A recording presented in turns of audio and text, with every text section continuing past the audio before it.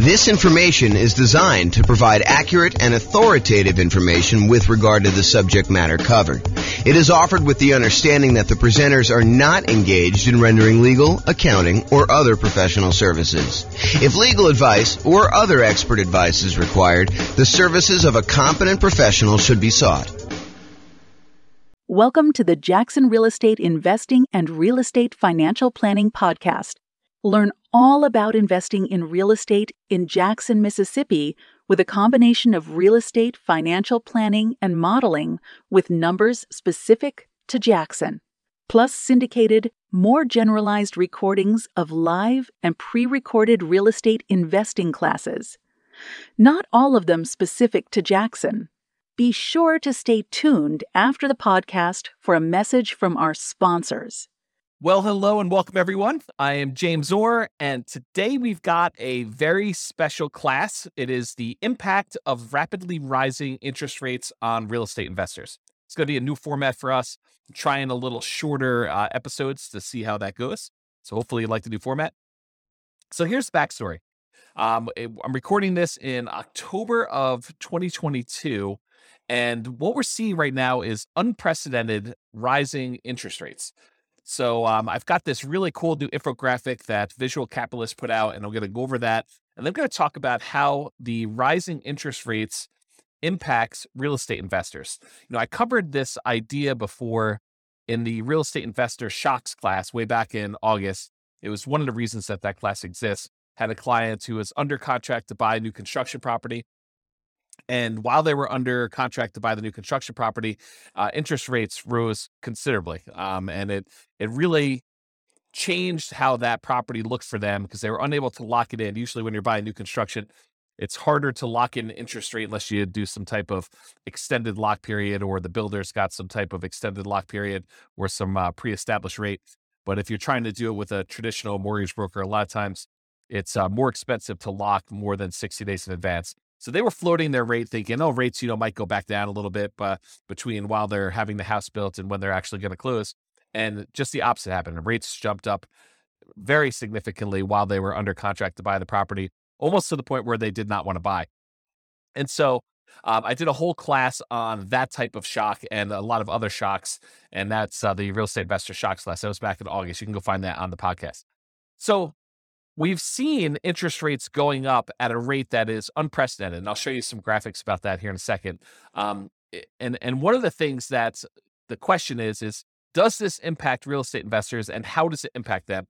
And so we're going to start a conversation about that. I think this is much more than a single episode topic. I think that we're going to talk about what happens to real estate investors as interest rates rise as part of a theme moving forward. And so there'll be a bunch of other kind of classes and modeling and discussions on that topic, but this is kind of just us getting started. So, all right. So the chart that I have from Visual Capitalist goes over what's called the federal funds rates. It's basically what the banks use in order to loan money to each other overnight. So it's not mortgage interest rates that we're showing specifically, although the federal funds rates is very closely related in many ways to what a mortgage interest rate would be. It's not the exact same number, but if the federal funds rates go up, then it tends to increase mortgage interest rates as well. And if the federal funds rates go down, then that tends to impact mortgage interest rates too.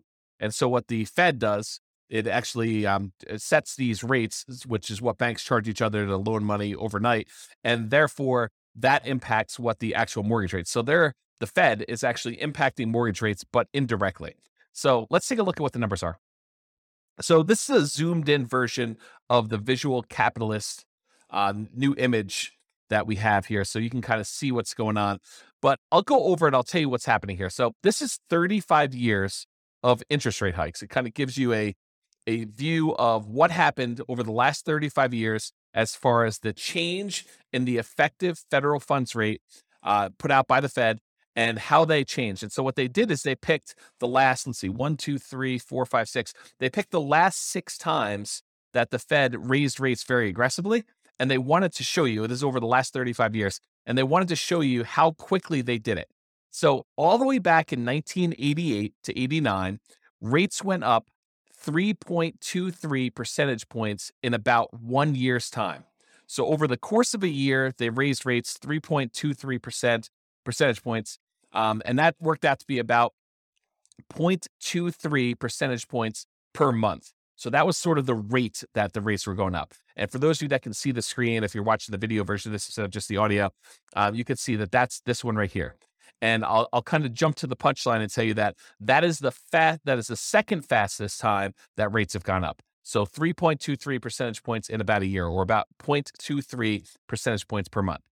Then you jump forward to 1994 to 1995, and rates went up 2.67 percentage points in about a year as well. And that worked out to be 0.22 percentage points per month. And that's this 1994-95 one, very close to that other line there. And you can kind of see where it is, just not quite as high.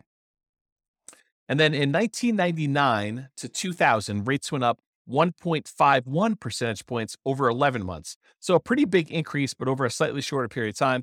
That's about 0.14 percentage points per month. And so that is the 1999 to 2001. That's this little blue line if you're looking at the video right there.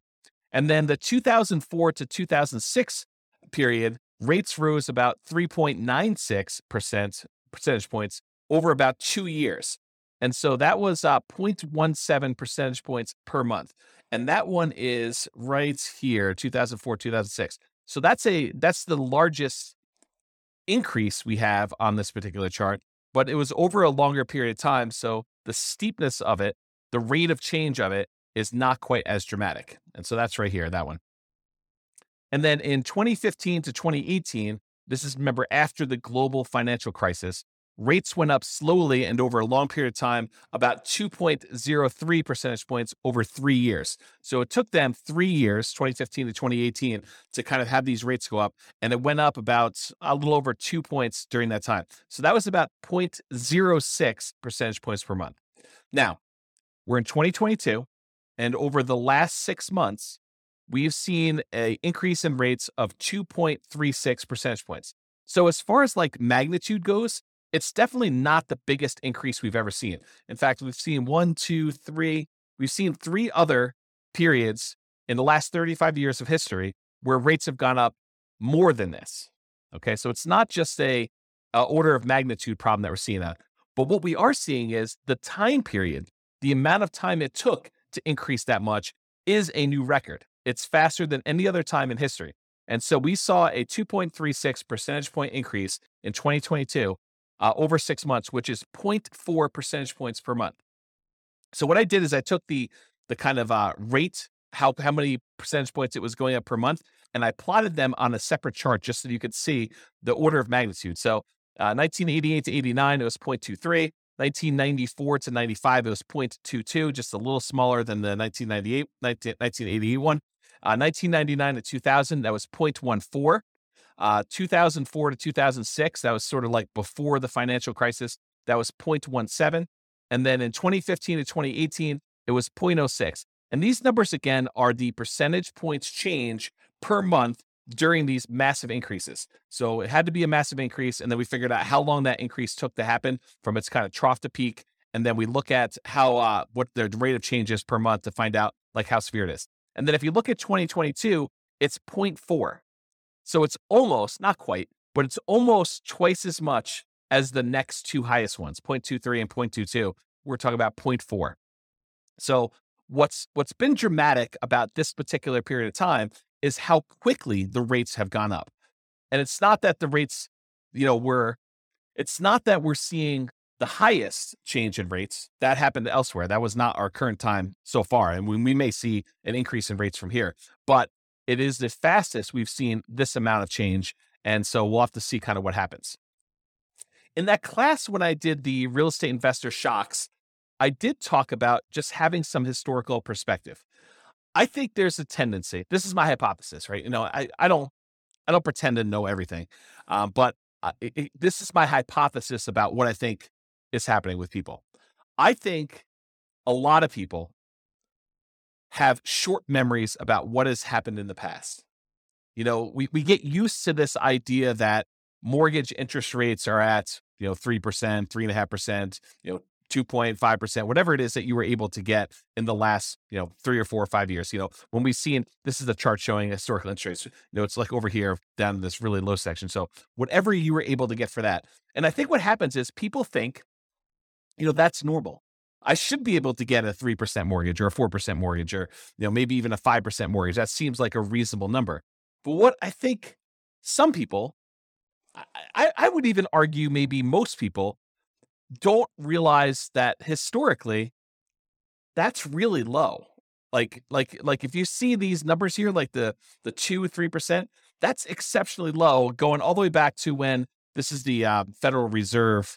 Freddie Mac source is the website that was from the Fred. I think it's the St. Louis Federal Reserve. But anyway, it shows the sources from Freddie Mac data. It goes all the way back to, this looks like maybe 1970, 71, sometime around there. But 1971, it was 7.5%. And this is actually mortgage interest rates now, not the federal funds rate. But back in 1971 or so, interest rates were 7.5, higher than they are today. And from there, 1971 through probably whatever this is, mid 80s or so, interest rates actually went up largely to the high of almost, 18, 19%, whatever that number actually is. But so definitely over 17.5, it's probably over 18.5. So interest rates went up pretty significantly during that period. And then from there, they've been on a jagged, not consistently down, but overall downward trend to when we were bottoming out, sort of like during the pandemic, where we had these really, really low interest rates. So it went from, 18 and change probably all the way down to these lows over here, which is probably, just over 2.5, somewhere around there for the very low. But now we're back up, I'm recording this in early October, 2022. We're back up to, probably pushing 7% or so as the interest rate. Lower than what we were in the early 70s, but definitely a lot lower than we were in the 80s. But, we're kind of used to this shorter period of time. Our memories are kind of like short-term memories are kind of are triggering off of, we have it so bad now because, 5 years ago, interest rates were amazing. There were these really low ones and now they're much higher. So we've seen the highest rates we had probably since, I don't know if I kind of use my mouse to go over here. I don't know, since probably the early 2000s, 2007, 2000, probably in there. It's probably about where we were. And then before then, it was probably back to, early 2000s, 2001 or so that we saw the rates where they are. So I guess what I'm trying to point out is real estate investors, I think people in general, but also real estate investors, they have these shorter perspectives on what they're kind of like used to seeing. Maybe it's like a recency bias if I kind of understand those biases correctly, which I'm not an expert on. But the idea is that we tend to think about things that have happened in the past and we think that that's normal. Well, maybe it's not normal. And so as part of the discussion moving forward with this is I want to discuss the impact of these rising mortgage interest rates. And then maybe some really early on ideas. So we have a lot to cover, and I'm not going to cover it all today, but a lot to cover on this idea of like what we should be doing and how we should think about and what it looks like when these different types of things happens, like rising interest rates or property values going down or more or rents going down or maintenance on property getting out of hand or, all of these sort of like unknown things, inflation. I mean, we've got a lot of these things happening at the same time right now, but overall, when you're thinking about making real estate investments and buying properties and rental properties and all those different things, these all have an impact. So let's talk today, just kind of narrow it back down, the impact of rising mortgage interest rates. So the impact of rising mortgage interest rates, especially after significant price increases, because we're kind of coming off of a really hot real estate market in general, where a lot of people were bidding above asking price and prices were going significantly above asking price. And, property values were increasing very rapidly. So when we see these mortgage interest rates rising, and now we already had property prices that are up much higher than they were, 2, 3, 4, 5 years ago. And maybe we've seen rent increase, but maybe not quite as much as we've seen these home prices increase, and definitely not as much to kind of counteract the ability for the prices going up and the interest rates going up, such that the payments on those, if we finance those properties, to be able to support that particular property. So now when you have prices going up and rents going up, but maybe not quite enough to keep pace with the prices going up, and maybe now these really high interest rates, it can make it much more challenging to have positive cash flow on a property. And because of that, also to qualify to buy the next property and any additional future properties you're planning to buy. So if you were using something like the nomad strategy, where you're buying a property, moving in, living there for a year, and then after the year, converting that to a rental and repeating the process, it's one of the strategies that a lot of folks use in order to minimize how much they need for down payments, get better interest rates on their loans, and then they kind of buy a property, live there, and then they acquire as many properties as they want, repeating that process over and over again. But if you're trying to do something like that, then having these higher interest rates and higher prices and the rents not being growing quite as fast as those two are growing in tandem, that actually impacts your ability to qualify for the next property, making it harder. You may have to wait. You may have to put more down. You may have to buy down the interest rate. You may have to do a combination of those things. Maybe you have to do some type of other increase their income on the rental property, like doing short-term rentals or something like that. As just an example. So to be able to do all of that in order to buy these properties and qualify for the new loans, these rising interest rates are really impacting that a lot. So the question then becomes, because I hear some of the rumblings going on, is real estate investing dead? Interest rates are now 7%. It doesn't even make sense to go buy a property with 20 or 25% down anymore. It's really hard to get into cash flow, or they're really, really negative, or whatever happens to be happening in your market. And I personally think the answer to that is not at all. I do not think that real estate investing is dead. So what does this mean for real estate investors? First of all, it's not the end of the world. It may seem like that, but I wanted to give you some perspective about these interest rates and how they've been really, really high in the past. And real estate investing was definitely not dead at that point. It is not dead right now. There are strategies that you can apply that don't rely on you or your customers getting new bank financing at all. So first of all, you could do totally lender kind of non-contingent on the lender at all type strategies, like going and getting owner financing. So now you're negotiating directly with the seller, or wrap financing, taking existing loans. I mean, this is a great period if you're willing, and not everybody's willing to do this, right? Some people just want to go buy a rental property. They want to work their job. They want to buy the rental property, put a property manager in place, and have that become a very passive stream. And they're not willing to go out there and negotiate directly with a seller to find a deal and do that. That's up to you. I mean, it's really up to you as to whether you want to do that strategy or not. But you can go find owner financing. You can do wrap financing, where you have these existing loans that over the last few years that have been really, really low. You buy those properties and you wrap the financing on that, kind of like a subject to, but you give the seller the right to foreclose if you're unable or unwilling to make the payments on it.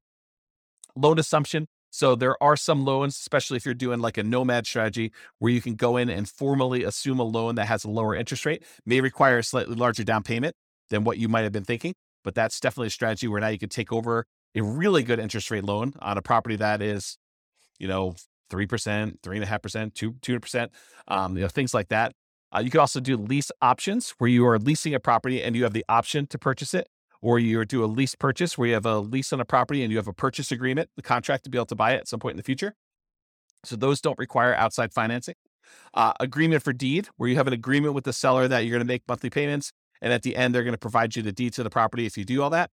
And then buying properties subject to the existing financing, where you leave the existing seller's loan in place. The seller deeds you the property, so you are now the owner of the property, and you start making payments on an underlying loan, as an example. So those are strategies that do not rely on you or your customers specifically getting new bank financing. Now, a lot of these strategies do rely on your customers eventually getting loans and cashing you out. For example, a very common lease type strategy is you do a lease option, you acquire a property on a lease option or subject to, or wrap financing, and then you immediately offer it to a tenant buyer with a lease and an option to buy it from you. And in that case, you are eventually relying on your lease option tenant buyer going and getting a loan from a bank and cashing you out in the property, if that is your model to do that.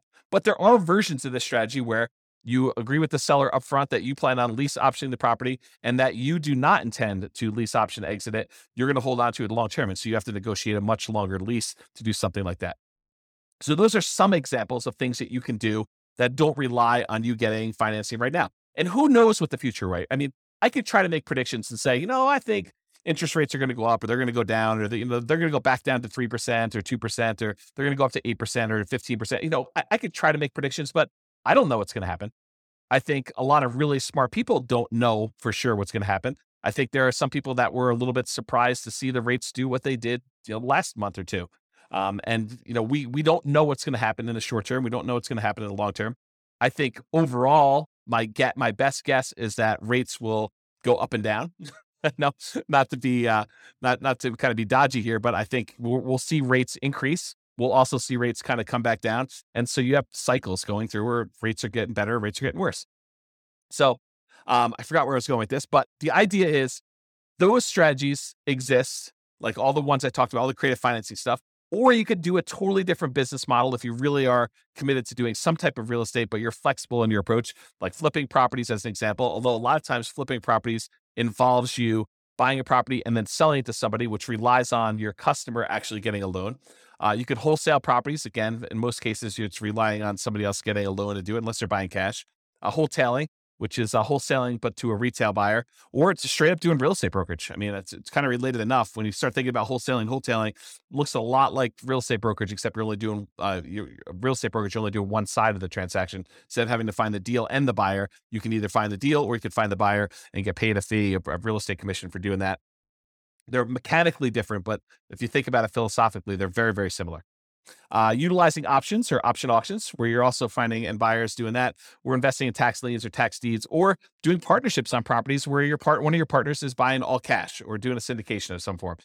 So those are all the different options that don't necessarily rely on getting new bank financing. Those are options for you. So if you were relying on bank financing in your previous strategy, the new market that we're in, the interest rates being where they are, prices being where they are, rents being where they are, the kind of the economy being where it is, it might suggest, it doesn't require this, but it might suggest that you pivot to another strategy in the interim, or so you could pivot to any of those other ones, or another option is use this time to prepare.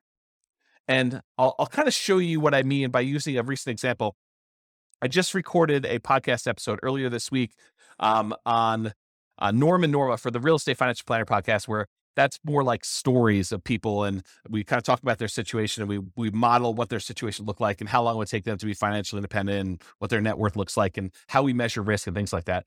But there's a couple in there, Norm and Norma, and they were going through in previous episodes on how to buy rental properties in a variety of ways. And so one of the ways they were considering is putting 20% down and buying as many rental properties as they could until they had a maximum of 10, and then kind of seeing how long it takes them to be financially independent with that, or putting 25% down and doing loans, or 15% down, doing non-owner occupant investor loans and paying the PMI when they do that, or doing the nomad strategy, which we discussed, but putting 5% down, moving into the property, living there for a year, at least a year, and then converting that to a rental after time. But this last episode is one of the more interesting ones related to this particular topic. In episode 24, if you go to realestatefinancialplanner.com /EP0024, and I'll put a link in the show notes for this as well. But if you go to that episode, they discuss the idea of, instead of buying rentals with 20% down or 25% down or 15% down, or doing nomad with 5% down, what if they actually just save their money, invested in the stock market, which opens up a whole another discussion about, transferring risk of, you're now got a slightly different risk curve characteristics by investing in the stock market, but they invest in the stock market until they have enough to buy the rental property free and clear. They're going to pay all cash for the property. They're not going to get a loan at all. Well, what's interesting about buying a property for all cash when you're in a really high interest rate scenario? It doesn't matter, right? Because the interest rate is not a factor. You're not getting a mortgage on the property at all. So it doesn't matter if they're 7% or 9% or 18%. You're going to buy all cash. And so the model for them is, they're going to take all the money that they were normally saving, that they were going to use to put 20% down or 25% down or 15% down. And instead of buying a rental property at that point, they just keep using that money, invest in the stock market until they get enough where they have 100% down, until they're buying a property free and clear. And yes, it takes much longer for them to get to the point where they're able to do that. But the interesting thing that happens is, it doesn't take a lot more. It doesn't take a crazy amount of time in addition to do this free and clear model versus doing the traditional rental model. As an example, and this is a very specific example of their situation, their jobs, their income, the types of properties that they're buying. And, I probably will I'm going to talk about this here in a little bit, but I probably will do a version of this for every city in the different podcast cities that we're kind of doing, where we use that city's numbers to show you how this impacts in whatever city you're in, right? Like the idea is that we'll be able to do it for your city, but for their specific situation, their own savings rates, their own, kind of like income and their debt load, because we use debt to income to determine when they buy it. Although you don't do that when you're buying free and clear properties, but you do for the other loans. But all their specific situations. In that particular case, it takes them, when they're buying 20% down payment rentals, it takes them 31.17 years. So just over 31 years to be financially independent, where the income from the rentals and any other money that they have invest in the stock market using a safe withdrawal rate, but a combination of cash flow after all expenses and the money that they have in the stock market, that combined is enough to support them with their minimum income that they need for retirement. And we do adjust for inflation and do all the math right. So you can go listen to the episode to get all the details. But the short version is it's about 31 years if they put 20% down. But if they save up and they do 100% down, they buy the properties for all cash, they buy free and clear rental properties, it only takes 1 year more for them to be financially independent, which blows people's minds, because instead of them, putting 20% down, buying a rental property, and then saving up, with the extra cash flow from that one and any extra savings that they got, they buy another 20% down, then they buy another 20% down until they get as many as 10. Sometimes it doesn't even get to 10 before they're financially independent. But if they do that model versus they save up until they have 100% down to buy a rental property, then they buy that rental property. And these are identical properties. I didn't change the property type at all. It's the same ones that they were buying when they put 20% down as they were doing when they were buying the free and clear ones. But if they go and they do that and they put 100% down, it only takes them 1 year more. It's 32.17 years versus 31.17, which is crazy. So imagine for a minute, you're getting all stressed out because interest rates are up and your investing model is harder to do. You're like, I don't know, I can't make these numbers work. I can't buy a property that's got positive cash flow. Do you think that saying, okay, the market's kind of giving me a sign that maybe I should just pause for a second here, catch my breath, see what's going to happen here. If you've got properties, great. Those are awesome. They're performing well. You've got great loans on them. Whatever your situation is, that's awesome because those kind of get to accumulate. But for now, I'm just going to hoard money. I'm just going to kind of save, put it in a pile, maybe invest in CDs or savings accounts or stock market or whatever you think is appropriate for you and for saving that money. But you kind of let that money grow, knowing that either one of two things is going to happen. Either the interest rates are going to get much better and you're going to find a deal that makes sense, or interest rates don't even have to be better. You just find a deal that makes sense for you to do. Someone offers you owner financing in the MLS or something easy that makes sense for you to invest in. Or you get to the point where you have enough money where you could buy it cash and the financing no longer matters. And if you think to yourself, I think a lot of folks would think, I have to do this. I have to go put 20% down. I have to move really, really quickly because, trying to save up for, buying the first property with free and clear, it might take me 20 years to do that. Yes, it does. It takes forever for them to save up and do 100% down. But when they do, the cash flow from that free and clear property makes up a significant amount of the amount that they need to be financially independent, such that they don't need that many properties in order to hit that number to do that minimum amount they need. So I guess what I'm saying is it takes a year longer to do the one where you're doing 20% versus buying free and clear. If they had put 25% down instead of 20%, it takes 28.5 years. So a little bit faster, whatever that is, 4 years, 3.5 years faster. How's my math? 1.5 and 1.17. So what is that? 2.7, something like that. I don't know it's hard to do math on the fly here. But basically, it's a few years faster for you to go put 25% down than it is for you to save up 20% down, which is counterintuitive for a lot of folks. They're like, oh, I think it would be better to do them faster, to buy them quicker. Nope, not in this case. So it's a little faster to do that. So that's whatever that is, 4 years faster than saving up and doing free and clear properties, but it's 4 years on the scale of 30. So it's, percentage-wise, it's maybe 10%-ish. 15%, somewhere around there. It's hard to do math on the fly, but that idea. If you put 15% down, it's actually slower. It takes you longer to get to financial independence if you put 15% down and pay PMI than if you go and you save up your money and buy your properties all cash. Craziness. So that takes 33.42 years. And if you do the nomad strategy where you buy a property as an owner occupant with 5% down, you move in, you live there for at least a year, That's a requirement of the lender in order for you not to be committing loan fraud. So you have to agree to do what the lender says. And the lender says for you to get an owner occupant property, you need to occupy the property for at least a full year. So you buy the property for at least a full year, you live there. And then once you buy the next property, you convert that old one to a rental, you keep it, you'll convert it to a rental, and you buy the next one 5% down, you move in, you repeat this process until you have up to 10 properties in this case, but as many as you want in reality. And that takes 26.33 years. So a little more than 26 years to do that. So that's like, whatever that is, 6 years faster than doing the free and clear model where you pay 100% cash for your properties. I don't know. That's kind of interesting. So is real estate investing dead? Not really. I mean, even if you decided to forego it, like loans at all, and saved up and bought, free and clear properties, I think it's completely reasonable for you to do that. Okay. So in a similar class to this discussion before, I've taught a class. Sorry, I had to grab a beverage there.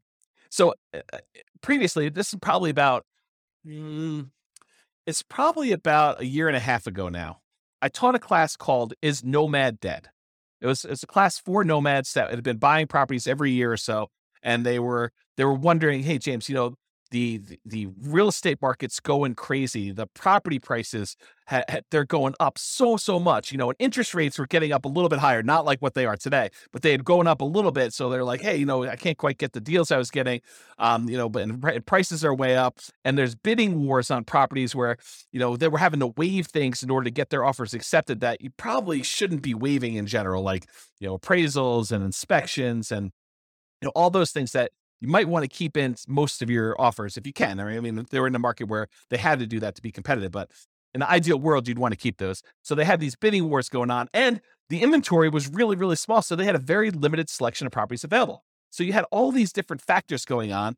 People were asking me, the strategy that you've been teaching for a while and that you've written that book on, like what has happened? Is this concept no longer valid? Is it dead? And I think this is, as part of a bigger picture, this is part of the challenge I have with real estate investing books in general.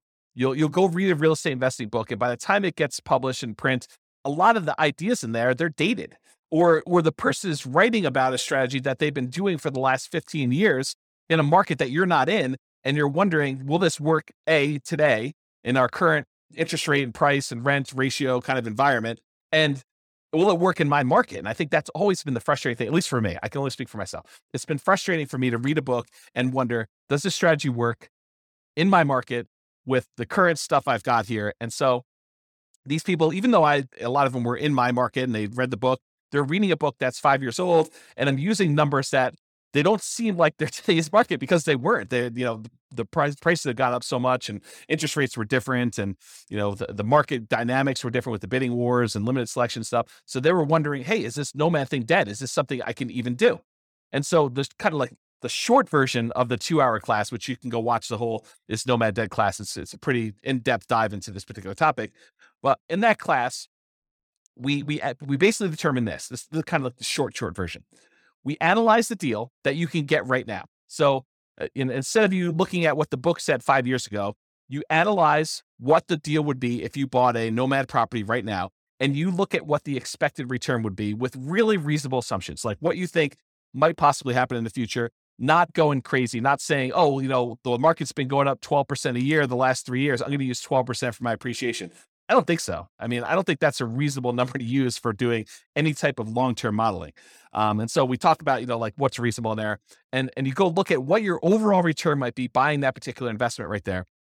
And you should use something like, the world's greatest real estate deal analysis spreadsheet, which you can go download for free. Just go to realestateFinancialPlanner.com/spreadsheet, and you could download a copy of that particular spreadsheet where you could do this analysis, and you could see the overall return you're getting from your expectations of appreciation, how much the property might go up in value, your cash flow analysis, how much will the property throw off in cash flow? And sometimes that's negative depending on what market you're in, or the debt pay down return. How much debt are you paying down on that property if you have a loan on it each, year or period of time, whatever you're analyzing for. And, the tax benefits of depreciation, how much tax benefits are you receiving by owning that particular rental property and having that? So you have a combination of appreciation, cash flow, debt pay down, and depreciation. And then the final thing it takes into account is also how much you had to invest, and including like the amount of reserves you need to set aside in order to be able to buy that property prudently. Because you don't want to go and say, I just set my last dollar is going to go toward my down payment and closing costs, and you don't have money set aside for reserves. I think that's kind of foolish.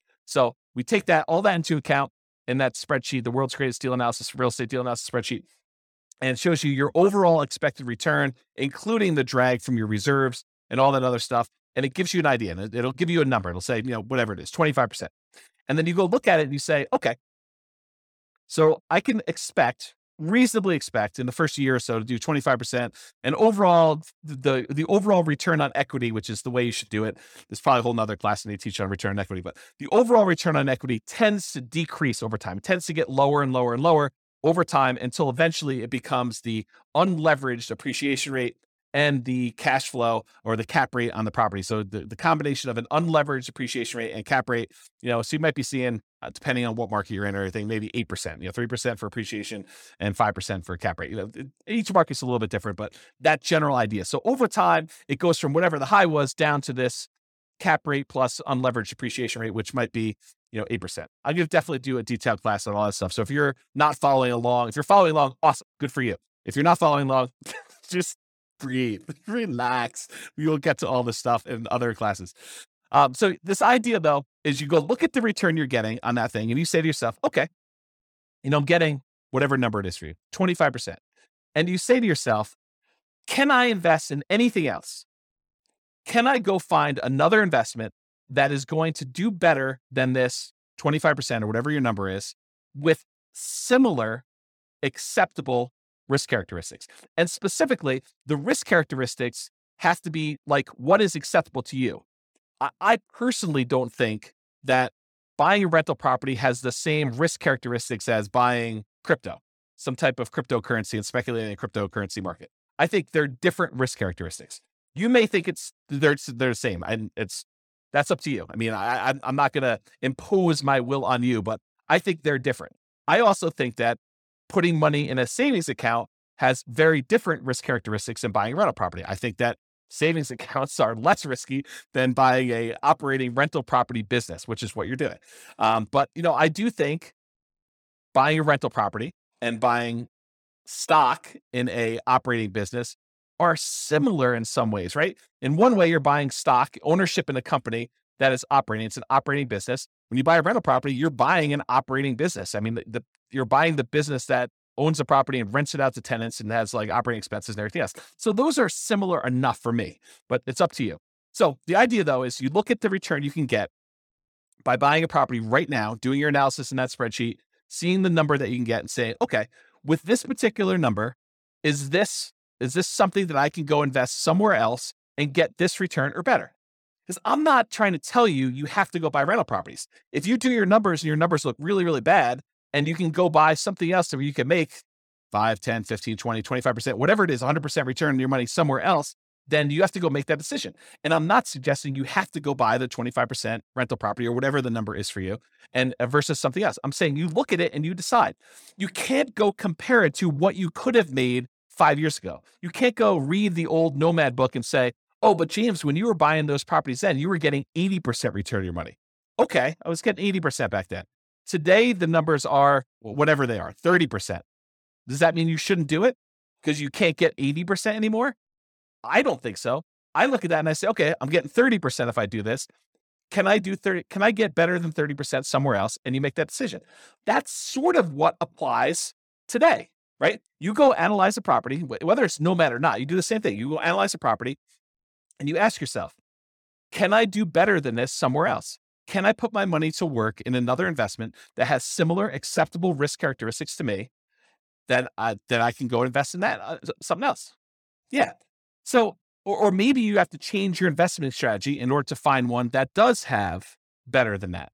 So instead of doing Nomad, you do fix and flips, or you do short-term rentals, or whatever it is that makes sense for you. And because the market has changed, sometimes you need to change your investing strategy or approach. For example, if you were buying deeply discounted distressed properties during the 2008 kind of like real estate crisis, that type of market doesn't exist today. It's just, that's not what the market that we're in. And it doesn't happen all the time. It's not like if you go read the book in 2010 about people that made a killing in the 2008 real estate market, and you're trying to look to implement that strategy, you're going to be pretty frustrated. It may come back, but it doesn't exist right now. And so maybe you need to change your strategy and you look at what's the best thing I could do with the resources and the opportunities I have right now. And I'll add one other thing. So in that class, I kind of went over this framework of do the analysis, look at your deal and decide, can I beat this? Can I do better investing in something else? And you decide to do that.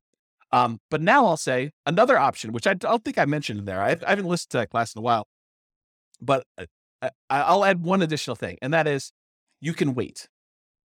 And I think the confidence in waiting comes from that last slide where I showed you it doesn't take that much longer if you decide to go to the free and clear model and forego all this financing altogether.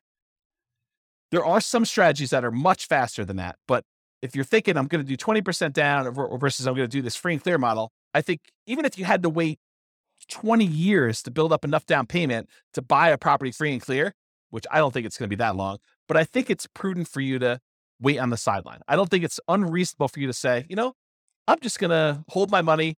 Maybe I want it in the stock market. Maybe I don't. Maybe I want it in crypto. Maybe I don't. Maybe I want it in savings. Maybe I don't. Maybe I want it in something else. Whatever you decide to hold your money in, but you can hold it and just accumulate money with savings, keep whatever investments you have, if that makes sense for you, and you can decide to wait for that. So that's what I'll say about that for now. Okay. So I think I hinted at this earlier, and it's kind of come up a couple times for me, but my favorite part of real estate investing books and kind of like podcasts or whatever else, audios about things, is kind of the analysis part. Hearing about someone say, I bought this property, then I bought this property, then I bought this property. And, it took me X amount of time in order to accumulate enough where I was financially independent. And like that part of the book or that part of the story, or like hearing, a property that I own kind of increase in value and it finally went to this and my cash flow on it is this, like those are the exciting, juicy parts for me personally. And I'm sure everyone else has got their own little thing, but once you get a certain basic level of understanding of how real estate investing works, you understand mechanically how to do it. Maybe you bought a property or two or three and you kind of got the basics down. Yeah, you pick up little tips here and there, but I think the part that I'm most excited about is the number side. I don't know, maybe I'm weird that way. But anyway, the challenge I have with the numbers is, number one, they were never for my market. I can't recall reading a book where when I was reading the book, it was for a market that I lived in. It's just never worked out that way. Either the prices were, really, really expensive stuff, or, they were buying really deeply distressed properties, or, it's like all these different types of markets where it wasn't what I had there. And as soon as they published it, it was out of date. And a lot of times it was out of date before they published it because they're writing about a strategy that they've been implementing for 15 years. And those 15 years are very different than what our market is today. And so they were never for my market. They were almost instantly out of date. And so what I plan to do is I will plan to solve that problem for folks by doing city-specific podcasts. That's why there's all these different city-specific podcasts. The content is largely the same, except all the analysis that I do is city-specific. So no matter what city you're in, we will do analysis using your property prices, your rents, your taxes, your insurance, like all those numbers that are specific to your city. We will use those to do our modeling. So if we say someone's going to do Nomad, we'll do Nomad for your city. If someone's going to put 20% down, we'll do 20% down for your city, and we'll try to change the assumptions to be whatever they are for you. And I'll share the link to you. I'll show you where I am, and I'm moving in this direction. So I'm doing a lot more of it, and it's going to get a lot better over time. But right now you can see what we have. I'll put a link in the show notes. You can go look at it and then just select your city from the list. And you'll be able to do it, or I'll have the direct link in the specific podcast. So I just upgraded the Real Estate Financial Planner server to be able to do more of this analysis. I had to get a much bigger server to handle all the different analysis we're doing. So we're going to have, 100 plus different models for each city. And so, you have 300 cities that starts getting really big with all the different data, and you want to be able to compare them and all that stuff. So, and I got to work on the code to build all that. So it's going to take time. I've got like a leisurely pace, 20, 25 years or so, but it'll be a lot sooner than that for you to actually see some stuff. And there's a bunch of stuff done already. So it's not like you have to wait for all of it, but I got a long timeline for getting all this stuff done. There's no rush for me right now. It's sort of like semi-relaxing sort of quasi-retirement sort of thing. So anyway, so you'll see all that. And the good news is if you go to your particular city and you're looking at the numbers, you're like, James is off his numbers. I mean, I don't know where he's getting these numbers from, but I live in this city and his numbers are really, really wrong. So if you go look at the numbers for your city and you feel like they're not correct, which is my very polite way of saying James is all hosed. He's totally messed up on this, which is absolutely possible since I am not an expert at every real estate market. So if you go there and you find out your numbers are wrong, you have at least two options and to get them corrected. So number one, if they're wrong for everybody, if like my price point is off or my rents are really far off or something like that, just tell me, drop me an email, and I can go update them and rerun all the models. So our software allows me to go in there and I can just change the assumptions for whatever it is, and I'll rerun them all, and they'll be correct for everybody. Now you can go and everyone can go and do that. If they're just wrong for what you can do, if you go there and you're like, oh, he's using average price or median price, and I'm buying properties at this big discount, or I'm buying in a certain niche where my stuff is, 30% off or whatever you're able to do. Like, you're special and you've got some magical power to be able to do something that not everybody can do. But it wouldn't be fair for me to change all those numbers just because you're able to do something miraculous, something exceptional. You can go ahead and copy the scenario into your own Real Estate Financial Planner account. Just change whatever it is that is different about you and what you can do, and rerun it. And you'll be able to do all the changes and see exactly how it impacts you. So those are like the two solutions for you discovering that I don't know everything about every market, and hopefully that'll help you. So that's what you can do there. All right. So I went a lot longer than I expected to go. I was thinking to myself, this is probably 15 minutes. It's 45 minutes in. So I hope you've enjoyed this new formats. I will try to keep them shorter in the future. I'm aiming for sort of that 15 to 20 minute podcast length. My contact information is on here, and I'll put it in the show notes as well. And you can kind of reach out to me if you've got questions or need anything else. But I hope you enjoyed it. I hope that is helpful and more encouraging for you than this discouraging news and running deal analysis and seeing, frustrating numbers with your mortgage interest rate. And I'm not sure if the animals, if you probably can't see the cat and the dog, but they've decided to visit and meow, and the dog's not barking, he's taking a nap, but hopefully you guys did that. So anyway, I'm James Orr. Hope you enjoyed. I'll see you next time. Bye-bye for now. With home prices up, mortgage interest rates up, and rents up, but not quite enough to counteract the higher prices and interest rates, cash flow on rental properties in Jackson is harder than ever. Book a call with the Real Estate Financial Planner to apply our proprietary 88 strategies to improve cash flow on your rentals. See the show notes for a link to schedule your call and improve your cash flow today. If you're a real estate agent, lender, or professional in Jackson that wants to help our real estate investor listeners, consider reaching out to learn about collaboration opportunities with this podcast. We'd love to add more value to our listeners by having you assist our investors buy, sell, and finance their real estate investments. See the show notes to schedule a call to discuss collaboration opportunities.